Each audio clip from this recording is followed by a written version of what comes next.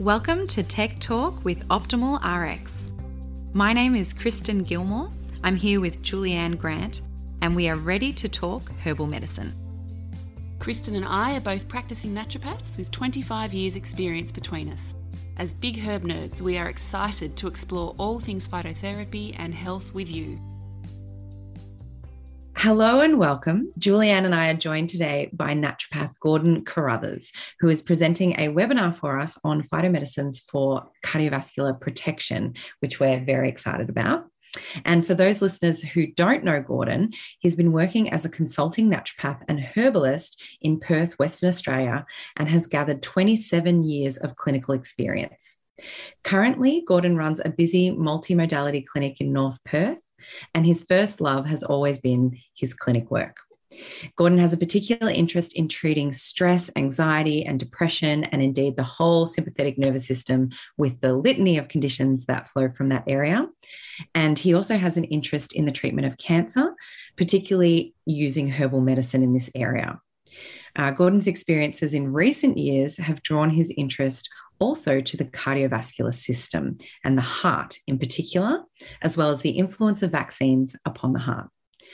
Gordon is also passionate about iridology, sclerology, and herbal medicine, and has taught these subjects at Perth Academy of Natural Therapies and Paramount College in Western Australia.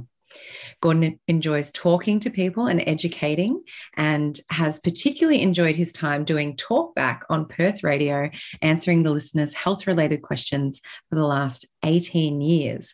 So welcome, Gordon. We're happy to have you and ask you a few questions of our own. Hello, and thank you for having me. Hi, Gordon. So, Gordon, you have been a naturopathic clinician for many, many years, most of your working life, actually. But you also spent time running large corporate nutritional departments. Am I right in saying that?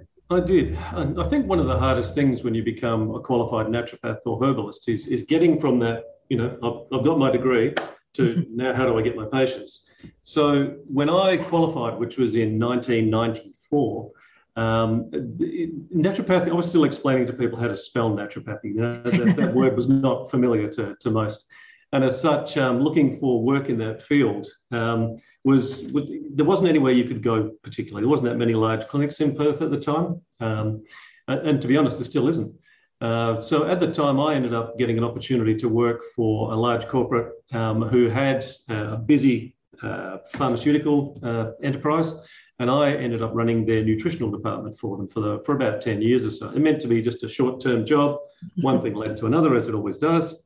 And next thing I know, 10 years have passed. During that time, I was very lucky with those people, actually.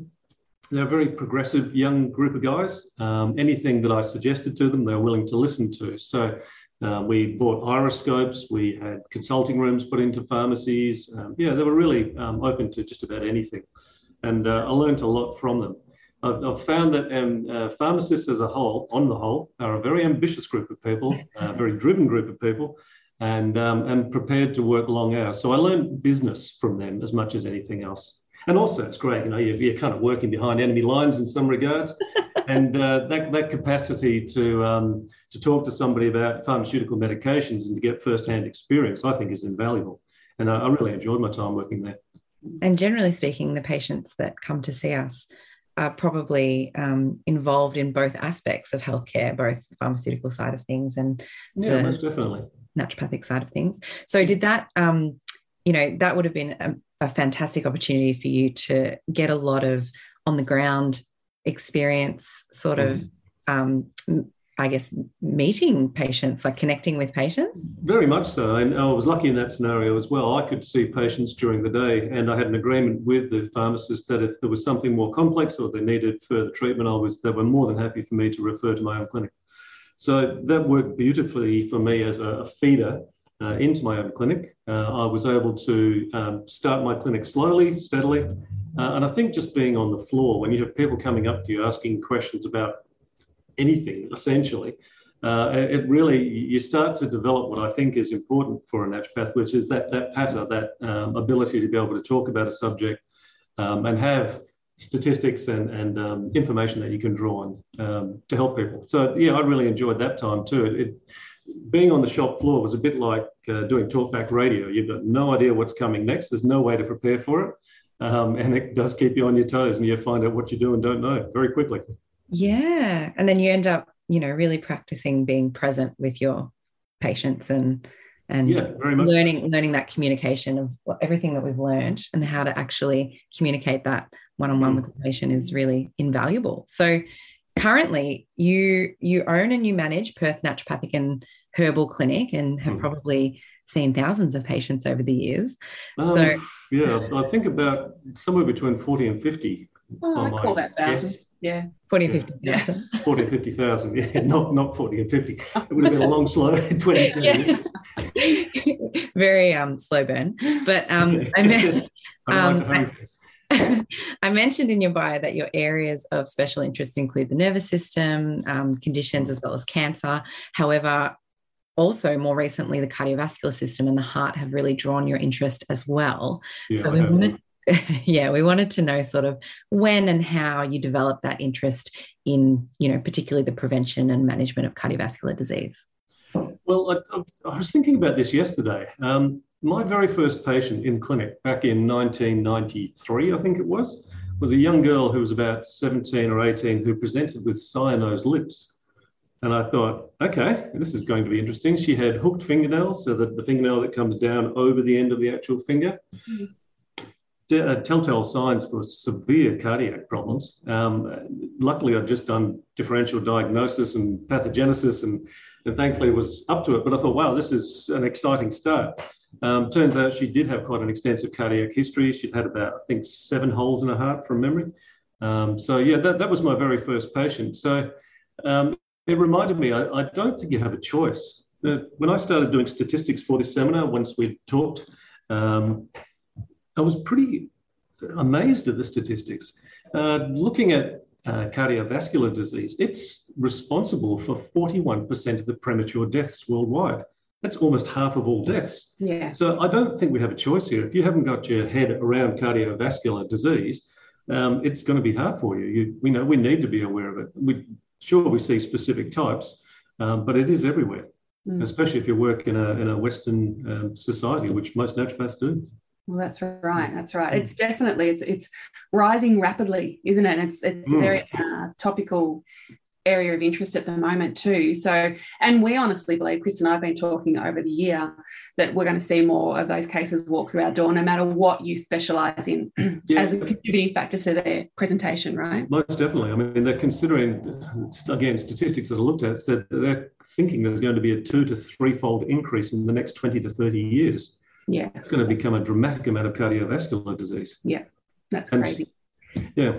What effect COVID has in the long run is really going to be very interesting to see. What we're seeing at the moment is evidence that COVID does affect the cardiovascular system at the time, but it's looking like we're going to be seeing long COVID, or PAX, whatever you like to call it, or chronic COVID, maybe going to be quite a problem going forward.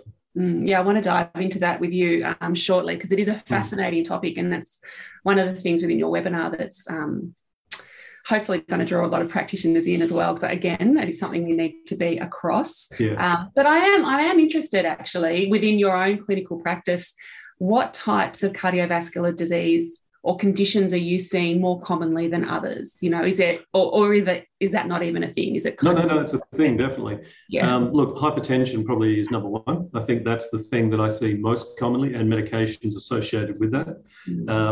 Probably second to that, dyslipidemia. We're seeing a lot of people on statins these days. I have my feeling towards cholesterol problems is maybe different than the run-of-the-mill. I'm not a big believer in food affecting cholesterol as much as I am stress affecting cholesterol. I think cortisol levels, in my experience at least, have a lot to do with this. And I think, as I say, I have an interest in the sympathetic nervous system generally. I believe most practitioners attract something to themselves. I don't know whether that says much about my stress levels, I'm not sure. But certainly that's what I find I attract through the door. I mean, I talk about adrenals all day long, and that cardiovascular aspect is certainly something that comes into it.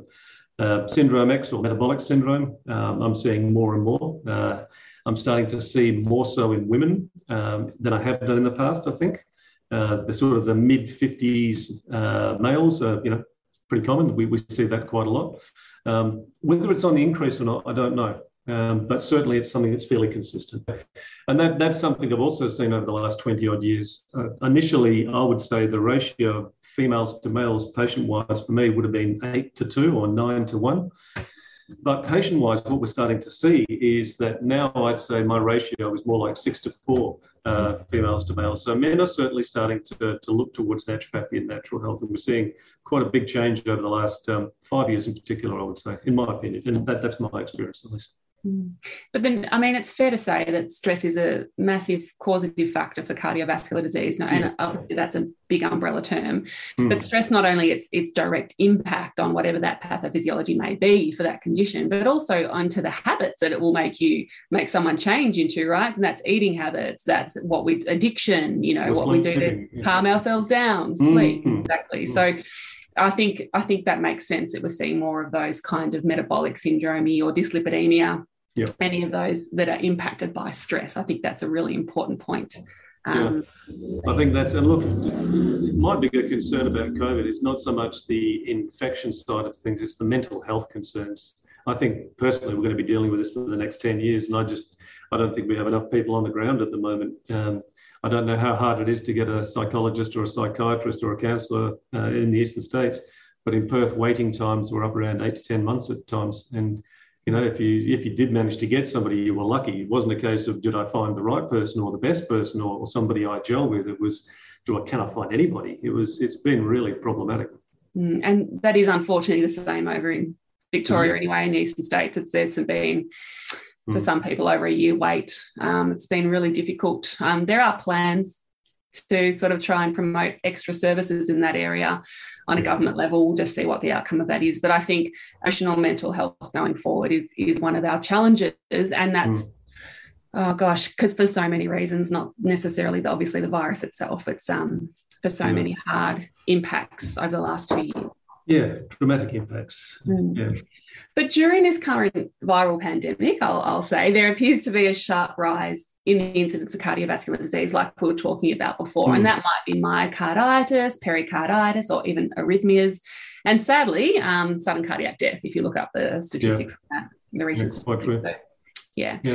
With your research for our webinar that's coming up in a few weeks, did you find any causative correlations between the virus and cardiovascular disease? And are you able to maybe dive into that a little bit for us? Yeah.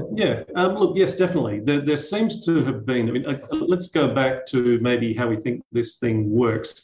The COVID side of things, when they looked at, there was one particular paper I read by a guy called Basso et al. And they took people who were deceased from COVID and did autopsies and looked at the people's hearts. And what they found was that in a normal myo or pericarditis scenario, you might expect lymphocytic infiltrate, evidence that there's been an infection that the body's been fighting back. And that's not what they found. In 1 or 2 cases they did, but mostly what they found was evidence of radical inflammation, hyperinflammation. They were seeing uncontrolled cytokine storms and damage that was caused by the inflammation more than the infection itself. So I think that's really what we've got to be looking at.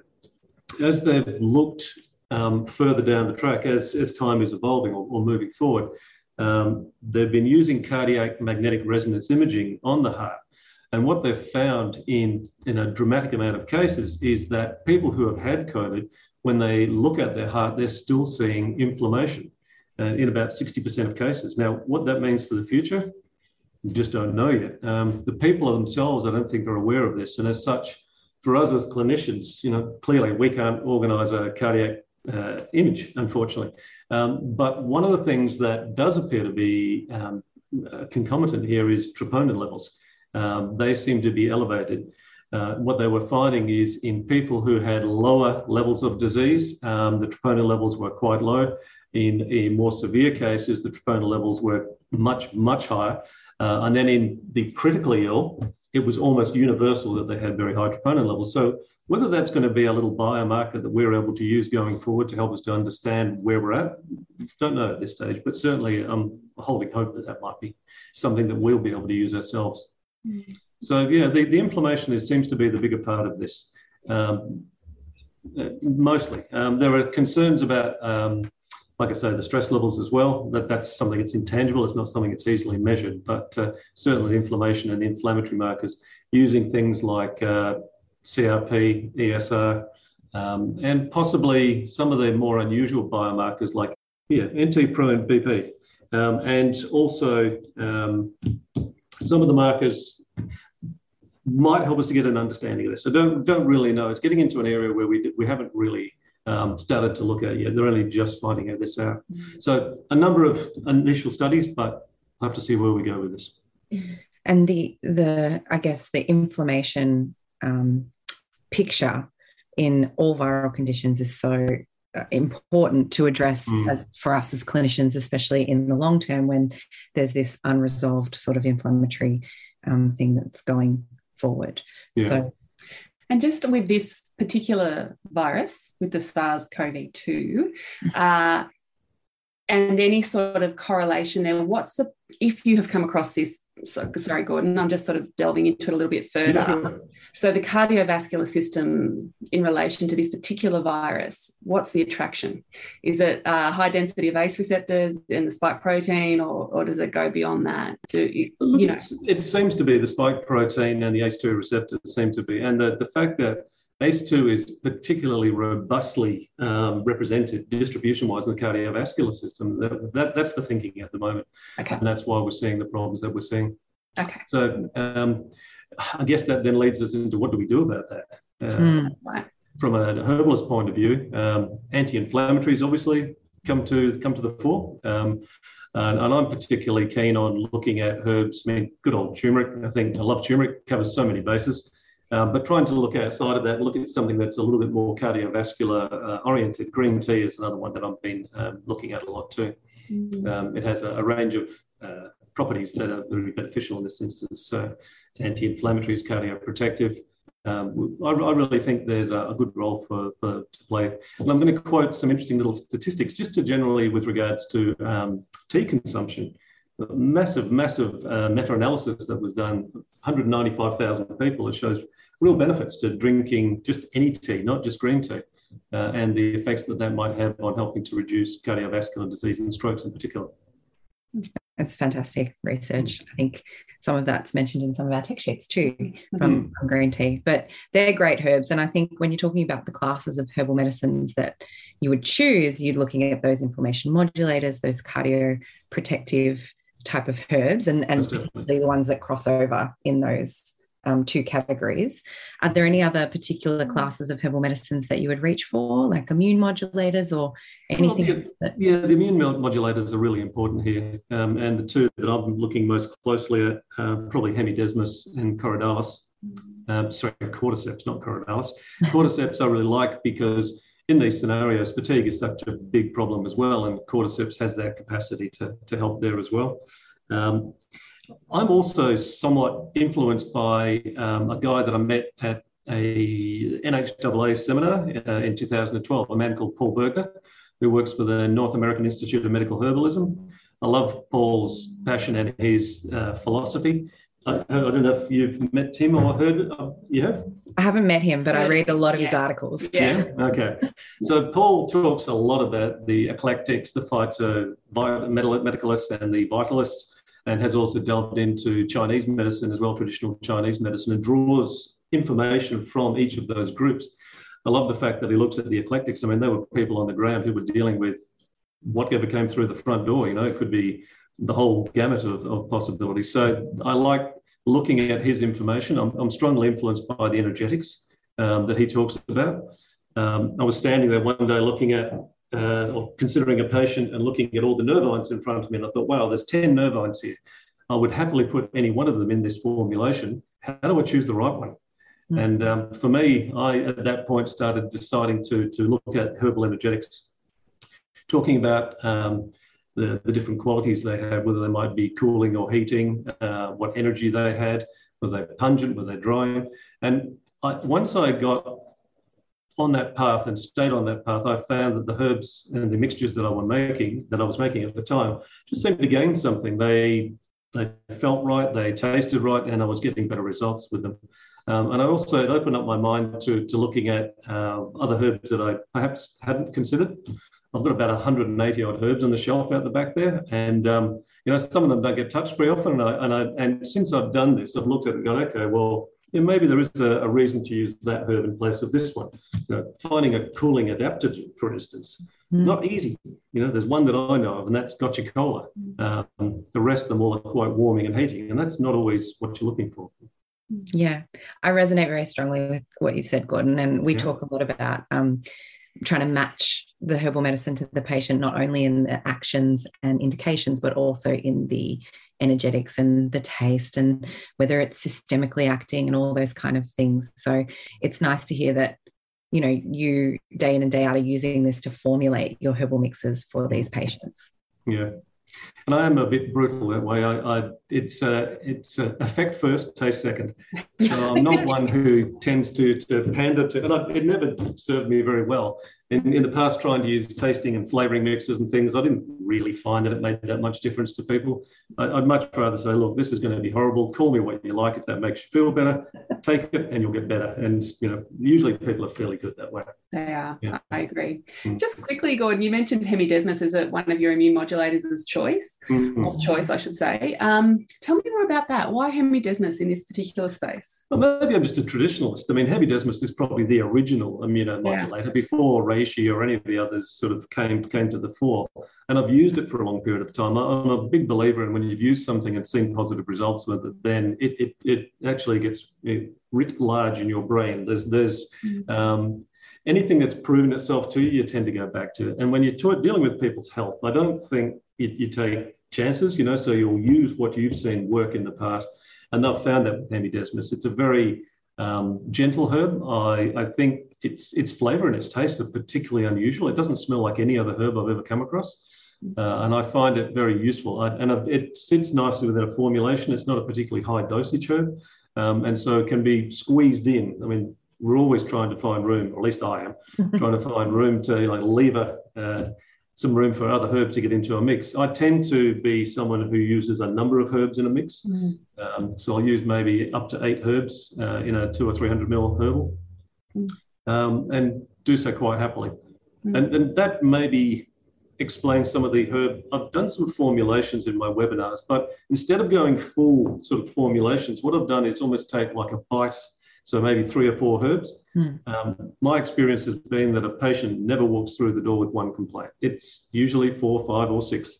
So we have to, even though we may be looking at a myo or a pericarditis, we also need to be considering what else is going on with this patient. They'll have other conditions. So the small herbals that I've made are to be used in conjunction with other herbs that the person may need at the time. We might need to look at stress component. We might need to look at an infective component. Or maybe something completely different. It might be an autoimmune disease that they have. I know that we, both Kristen and myself, clinically as well, we never shy away from doing 2 bottles if we need to, because we're on the higher dosing end of things. But thank you with the hemidesmus. I think I need to explore it a little bit more. I think, was it Eric Yarnell that we were talking to about the use of hemidesmus as a more modulating type of herb as well, and for respiratory complaints, health. And because it's a great Ayurvedic herbal medicine, and it's got more sort of background and depth than was originally thought about. I mean, when I was taught about hemidesmus, it was pretty much this is an immunomodulator, use it for rheumatoid arthritis, etc., and not much more to go. Yeah, immune suppressant. So use it in a flare, and so I think it's kind of great. The more we get our practitioners coming on board and talking about these herbs in that manner, that we're going to take some of that information away and start using it clinically as well. Okay. So that's one of the things that I was really surprised about when I started researching herbs, and I tried to cast the net wider than I normally would before this webinar. I'm really quite surprised by some of the herbs, and I think I talked to you the other day about rhodiola, and I'm quite surprised about just how much research there is for rhodiola as a cardioprotective herb. I know we could go on and on. We'll move on. We love our herbs, and rhodiola is one of our prime cardiovascular or cardiotonic type of herbs as well. Yeah. But just one other condition that is briefly mentioned in your webinar, but it'd be nice to kind of go into a little bit more now, if you can, is ischemic heart disease. Because I honestly believe it's a leading cause of death and worldwide. And I honestly believe that herbal medicines just fit so well here. We can do so much here, with that organ protective, anti-inflammatory, antioxidant, and even venoprotective or venotonic properties. So, is there a focus that you have regarding herbal treatment with these types of patients? And do you have any favourite herbs for this type of condition? Look, I guess what's changed in that field in the last 5 years for me is people coming in with calcium CT scores, which I think has been really beneficial, actually. Looking at that, we get an idea. I have a patient who I've been seeing for 10 years. He's generally fairly healthy, has some immune conditions, got a bit of a GORD scenario that affects his heart. But he, generally eats from his own garden, grows his own vegetables, you'd think would be fairly healthy, and came in with a calcium CT of 600.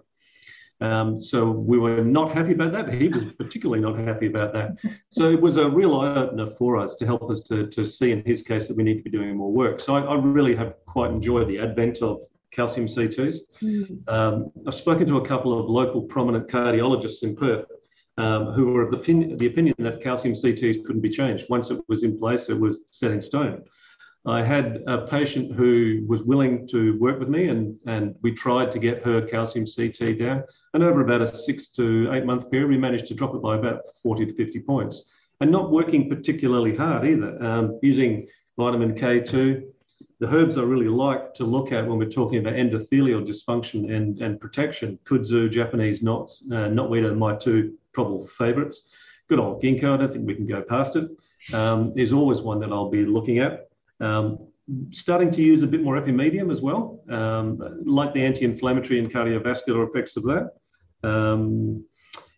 Probably those are the ones I tend to use most. Depends on how the person presents as well. I mean, if we're in a state where we're being preventative, they're young enough and wise enough, and calcium CTs aren't too bad. Say if there's a dramatic history in the family and we're trying to prevent, then I might be more inclined to use stronger antioxidant herbs as well. So maybe more of the Japanese knotweed, incorporate maybe the green teas as well. And also, I have a belief when we talk about cardiovascular disease that the single most important thing you can do is exercise. That, for me, is top of the list. I just don't see how we can go past that.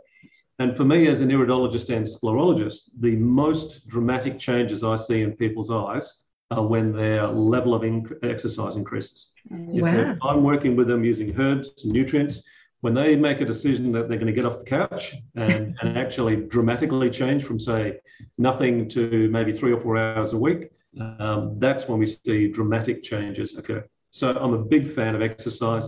I rate sleep as a close second, probably food third, I think, appropriate diet, and then nutrients, herbs, et cetera, et cetera. So that's the way I look at that. All the modifiable lifestyle factors, right? Yeah. Indeed, yeah. Do this morning, 80% contributing to chronic disease. So, if we can nail those, then we're more than halfway there. Yeah, the Australian Bureau of Statistics tells us 67% of Australians are obese. Wow. I just fell backwards off my chair when I heard that. That's a dramatic number and something that's changeable. So there is hope, I guess. There is hope. Another condition which I find really fascinating, actually. Now, I've only treated one of these patients in my career so far. Hopefully this is an ongoing career though, so doesn't end here. I'll improve my knowledge on while we're talking about it. But Takotsubo cardiomyopathy, I love that name, by the way. It's very interesting, and I'd love you to explain it, and particularly why it's called broken heart syndrome, Sure. and because it's different in that regards to the other cardiovascular diseases that we're talking about today, or that you talk about in your webinar. Okay, so Takotsubo, or stress-induced cardiomyopathy is its other name, or broken heart syndrome, as you say. It's got more names than just anything else, I think. So called because when what happens in Takotsubo is there's a shock of some description that causes the contractility of the left ventricle to be affected. And the misshapen, or the shape of that when under scan, looks like a Japanese octopus pot, which is where the name comes from. So you'll see a little diagram that I'll show in the webinar of the ventricle in this position and this It looks essentially like a pot, I guess, sort of that sort of shape. And you'll see from the diagram. I'm not explaining it very well, but you'll see when the diagram makes it much more clear. So that's why it was given that name in the first place. So what causes the shock is the question. Now, it's considered that an emotional shock is one of the major causes, and that's probably where the broken heart syndrome scenario comes in. So loss of someone close to you, grieving process, what's been happening around the world, at the moment, particularly, is showing an increase of about 6% over the last 2 years in cases of Takotsubo. So we are going to see a bit more of it. I haven't traded a lot either. I must admit, I've only seen probably, I think maybe 3 or 4 cases over the last 20 years. I'm thinking that maybe we're going to see a bit more, just based on what we're seeing at the moment, statistics-wise. It's an interesting scenario, and it's one that we would treat slightly different than other cardiovascular scenarios. So yes, we do need to look after the heart. Anything that's going to be protective, cardiotonics, cardioprotectives, yes, still very much warranted. But you'll see in the formulation that I've put together that we're very much considering the nervous system stress levels. So this is a scenario where I like to use one of my favorite herbs, which is magnolia. I really like its capacities to lower cortisol. It's nootropic. It's just got so many properties that are appropriate in this sort of instance. So magnolia is one that I would use here. And you'll see, instead of being totally cardiac weighted, my herbal is maybe 20 to 40% cardiac weighted, and maybe 40 to 60% nervous system and sympathetic nervous system weighted. It's about helping the person to calm, to recover, getting their adrenals back to where they should be. The shock side of things, dealing with that in whatever way you can. So this is a scenario where if there's an obvious scenario, if there was an event or something that caused that person problems, this is where I might reach for, say, something like Star of Bethlehem, the Bach flower, because of its capacities to help with shock. I use quite a lot of homeopathy as well, so it may be appropriate to use aconite or something along those lines. There's a range of things. Nat myrrh, arnica are ones that come to mind as well that I might consider. I would also probably look at lifestyle therapies here as well. You're almost always going to have a person probably who's not sleeping well, so we might start to look again. Magnolia in high dosage becomes a good sedative, as I'm sure you're aware, and very useful in helping to get people to sleep. And I'm a really big fan of using herbs like California poppy, lavender, and kava together, if we're given the opportunity. Or I might use hops occasionally, but not near as much as I used to. I think maybe there's a little bit of personal bias there. I really don't like the taste of hops. The bitterness. And find it difficult to consume myself. So I can make myself have lavender and actually have become quite fond of it over the years. I think that we get more complaints about, I don't know about yourselves, but I get a lot of complaints about the taste of lavender. But for me, what's happened now is that peculiar taste, now when I taste it, my body goes, oh, you want me to go to sleep? Yeah, it's you become conditioned yourself. Indeed, slowly, yeah. Pavlov's Gordon. Over the years, it's happened that way, and as such, I'm not scared to use lavender with people to help them to get to sleep. I get a lot of complaints, but and some people are just averse to certain smells, and I have a number of patients that don't like lavender, and I have a number of patients that don't like licorice, which always shocks me because I love the taste and smell of licorice. So I always, the second question after I say, do you like the taste of licorice? They say red or black. Yeah, I know. Okay. But, yeah. We've got work to do here. Yeah. Yeah, we have, yes. Just on that condition, sorry, I know we'll move on, but just on other concomitant, I guess, symptoms. I know with my particular patient that, I treated her over a number of years, and she's done it so well over the years, but she did do a lot of modifiable lifestyle changes. So she went and did like a meditation course and a whole heap of those types of things to sort of settle herself down and to be able to control it herself. But one of her key triggers actually was definitely emotion. There was definitely an emotional event of some sort. Travel was often indicated in that, and being in an unfamiliar environment. But she would have quite a significant gut reaction or bowel reaction that would almost be the trigger. So for us, it was kind of like this 2 or 3-fold treatment of major systems involved. Do you find that at all, or do you find that with the couple of patients that you've had that not really that involvement? I don't know if I could say it followed the same path as your patient, but I would certainly say with the patients that I've seen, there's always strong nervous system involvement in some manner. It may be insomnia, it may be anxiety, it may be gut-related scenarios. And again, in that sort of scenario, I think it's very common for us to see a gut response to stress, which is why I use so much kawa and chamomile and herbs of that nature. I find that they work really nicely in that sort of area. So yes, I think, and I also would suggest what you were talking about there, following up with meditation courses or qigong, talking to a good counsellor if you can get your hands on one these days. Really beneficial.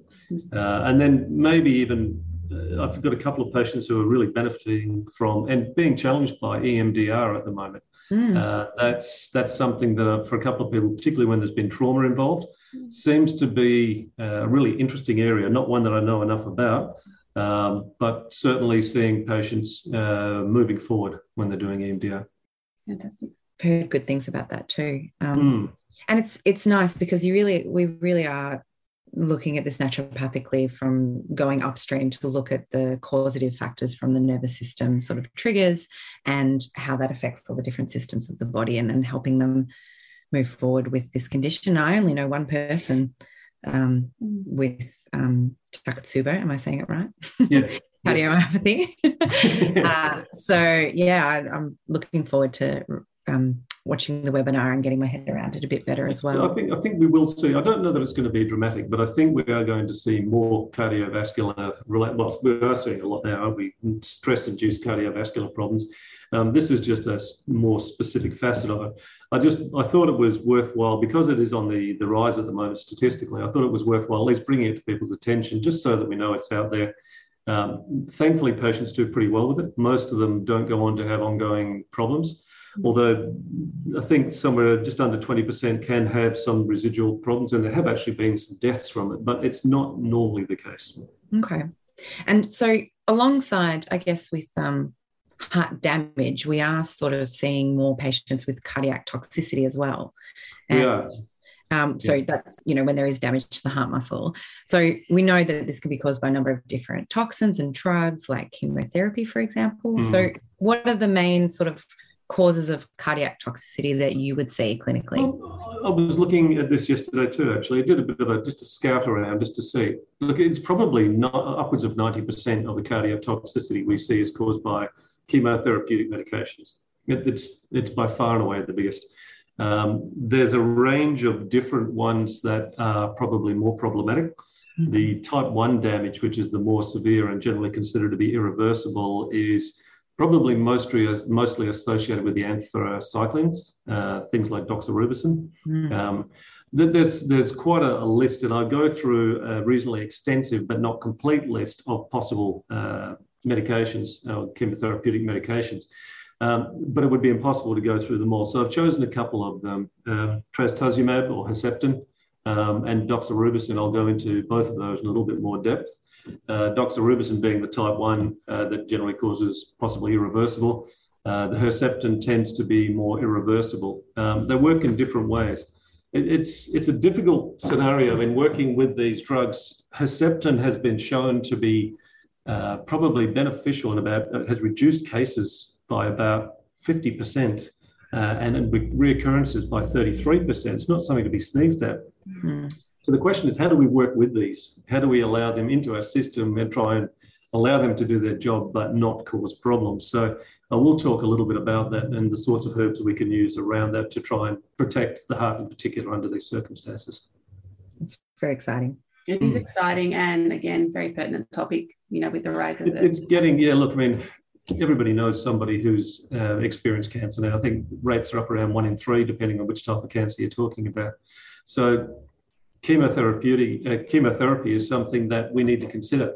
I know a lot of practitioners don't want to delve into this area. Some are very drawn to it. So it seems to be, it's either your thing or it's not. But I think having an understanding of what might be beneficial, even if you're not helping to treat the person's cancer, if you're treating them just as a patient looking around that, then you still need to be aware of what agents the person is using or being given.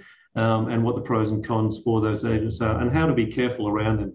If the person is going to be taking them, you don't want to be getting in the way of it if you can help it. And I've had this conversation with a very prominent oncologist in Perth in regards to what we can and can't do. Yeah, they're not overly welcoming towards us at this stage. And I don't know what you found, but that's certainly the situation from my perspective. Yeah, I find a bit of a mixed bag, actually. Yeah. And, I guess all we can do is what we can do from our end, which is clear communication of what we're hoping to achieve and what we're hoping to utilise from our tool belt as well. Yeah. And safety first above anything else. Yeah, most definitely. Yeah. And we did some great webinars last year around oncology and obviously the use of herbal medicine. We covered 3 major stages, and one of those major stages was cancer survivorship. And the numbers of that are just growing and going through the roof. So like you said, even if as practitioners, you're not perhaps treating oncology patients or active patients, cancer patients, you will see people walk through your door that have survived cancer on some front. And understanding their history of medicine and what they have taken and what they use as treatment is just so important to understand how their systems are working. So I think you're spot on. Couldn't agree more. I mean, look, we know that the doxorubicins, etc., can cause problems up to 5 years after treatment. Irradiation of the chest, same thing. So, yeah, we really do need to know about these sorts of things and know what we can put in place to try and help the patient to get to that first 5-year mark. And Korean ginseng is my favourite there. Yeah, the ginsengs. Yeah. Panax species. You actually mentioned earlier, just going to finish up on this question, Gordon, if I can. You mentioned earlier around some iridology and sclerology markings that you see change with treatment. But one of your impressive parts of your resume is actually your 10-year history in teaching iridology and sclerology, which is alongside herbal medicine, I should say. So I find that fascinating. And it's sometimes a little bit of a dying art in our industry, depending on... Kristen and I spoke about this just the other day, and Kristen utilises it a lot more than me, and I'm sort of I've got to get those textbooks out and have a look at this. But I just wonder if you could give us some examples of what you might see in the iris or in the sclera that kind of pertain to cardiovascular disease risk or constitution that we could look for. Myself and another naturopath in Perth about 10 or more like 15 years, maybe probably 20 years ago now, we asked a man called Leonard Melmauer to come over from America. We organised for him to come and do lecture tours.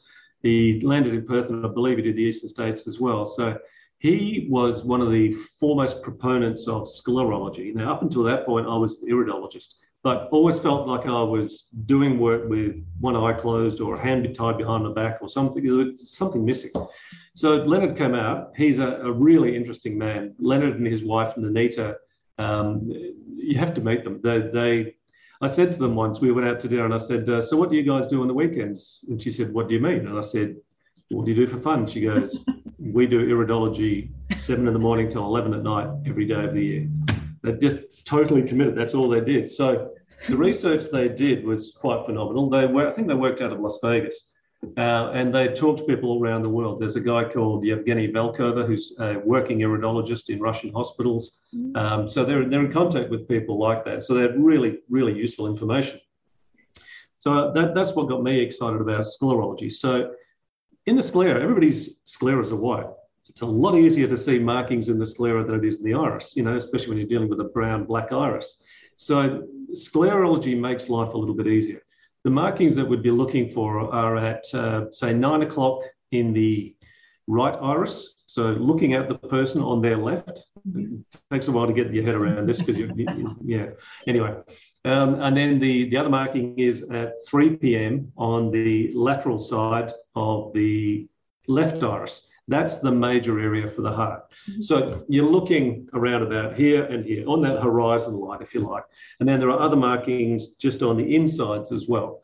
Then we look at the area closely surrounding the iris. So there's a blue hue that can be seen just around the iris itself, which will help us to understand there might be problems with peripheral vascular issues. Or we might see a white band just inside the actual iris, which is sometimes called a cholesterol ring or an arcus sclerosus, or it's got many names. But again, when actually put underneath an electron microscope, that ring consists of tiny little lipid particles. And that's what's actually causing the problem. I think almost anybody who sees that marking would know, and I've heard doctors, dentists, pharmacists, you name it, suggest that if you've got that marking, you need to go and get your cholesterol levels checked. I would look at it in two ways. We've done work with a gent in Geelong who's been a biochemist his whole life and had an interest in iridology. He's looked at the colours associated with the markings in the iris and tried to take them back to their mineral background. One of the things that Perth has is 10 times the amount of barium in our water supply that anybody else does. So that sclerosis, when seen on the side, can sometimes have a gold sheen to it. And the thinking is that gold sheen might be an indicator for excess barium. Now, barium is not considered to be problematic. That's why it was used for barium meals and barium enmas and the like. But you can always have too much of a good thing. And as such, we do see problems associated with that. We see that on hair analysis in people from Perth. We see high levels of barium on a regular basis. So when we're looking at the eye, the colour of the sclera will give us an indication if it's got a blue-white or a yellow-white. If it's blue-white, it's probably more circulatory oriented. There's just a proclivity or an inclination in that regard. If it's yellow, we're probably looking more hepatic. When we look at the type of iris and the type of person that we're seeing, after looking at 40 or 50 odd thousand of these things, you tend to get a feel for a person. If you look at the fibre structure of the iris, you start to get a feel for who you're dealing with. Neurogenics, people who have very straight iris structure, very small pupils, often ice blue coloured, people who are often type A personalities, very, very driven. They have a robust physical health, but they have a sensitive nervous system. So you start to get a feel for that sort of person, knowing that they're the ones who are going to push themselves too hard and may get themselves into trouble with not sleeping enough, not stopping to eat, working too long, that sort of thing.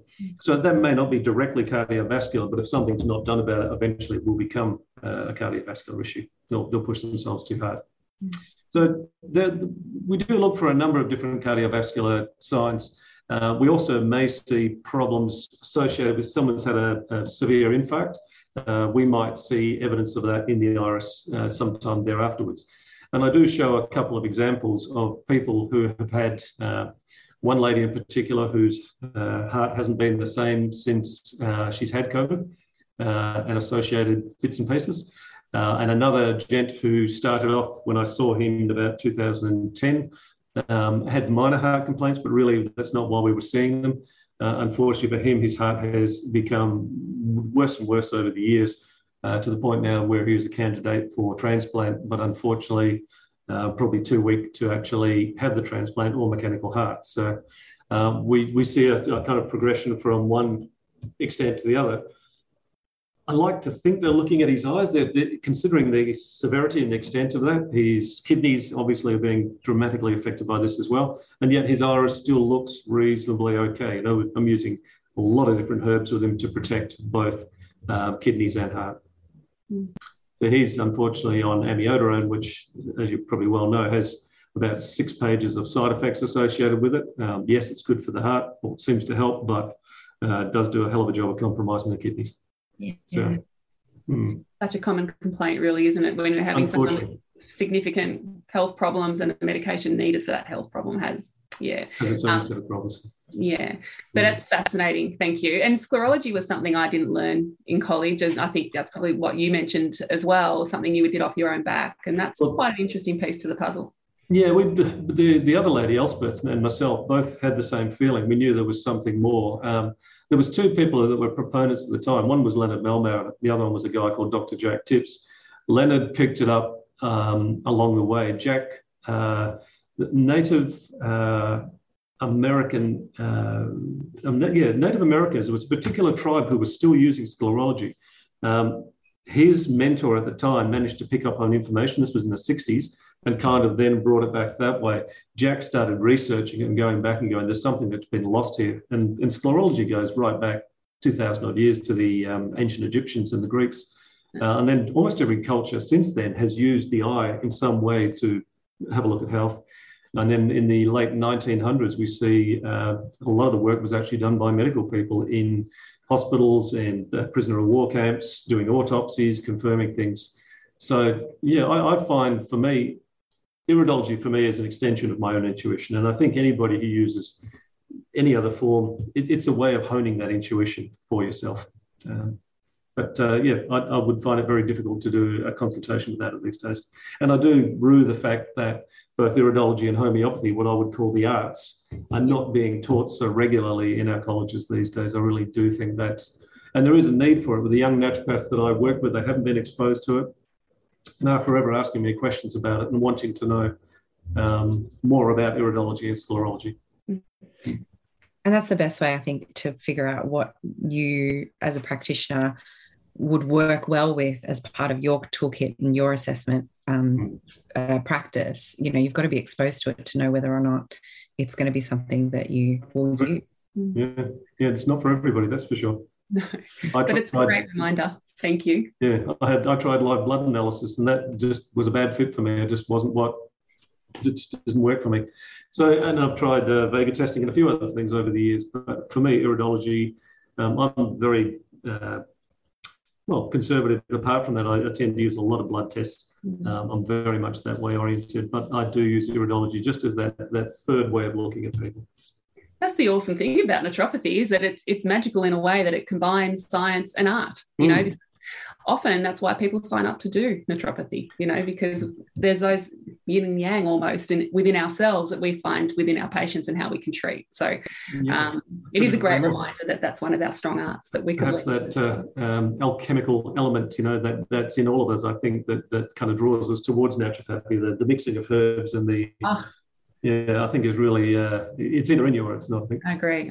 We love the mixing of herbs and all the energetics and things that bring that, and that's another lecture in itself. But we really do enjoy that part of herbalism, that's for sure. Yeah. Gordon, thank you so much for your time today, and we are really looking forward to your live webinar in a few weeks with a live Q&A. So I'm excited to see what people and practitioners bring to the questions and see how we go. But I'm really fascinated, and I love the topic. So I think we're going to learn a great deal. So thank you for your time today and being so candid. It's lovely to talk to you both.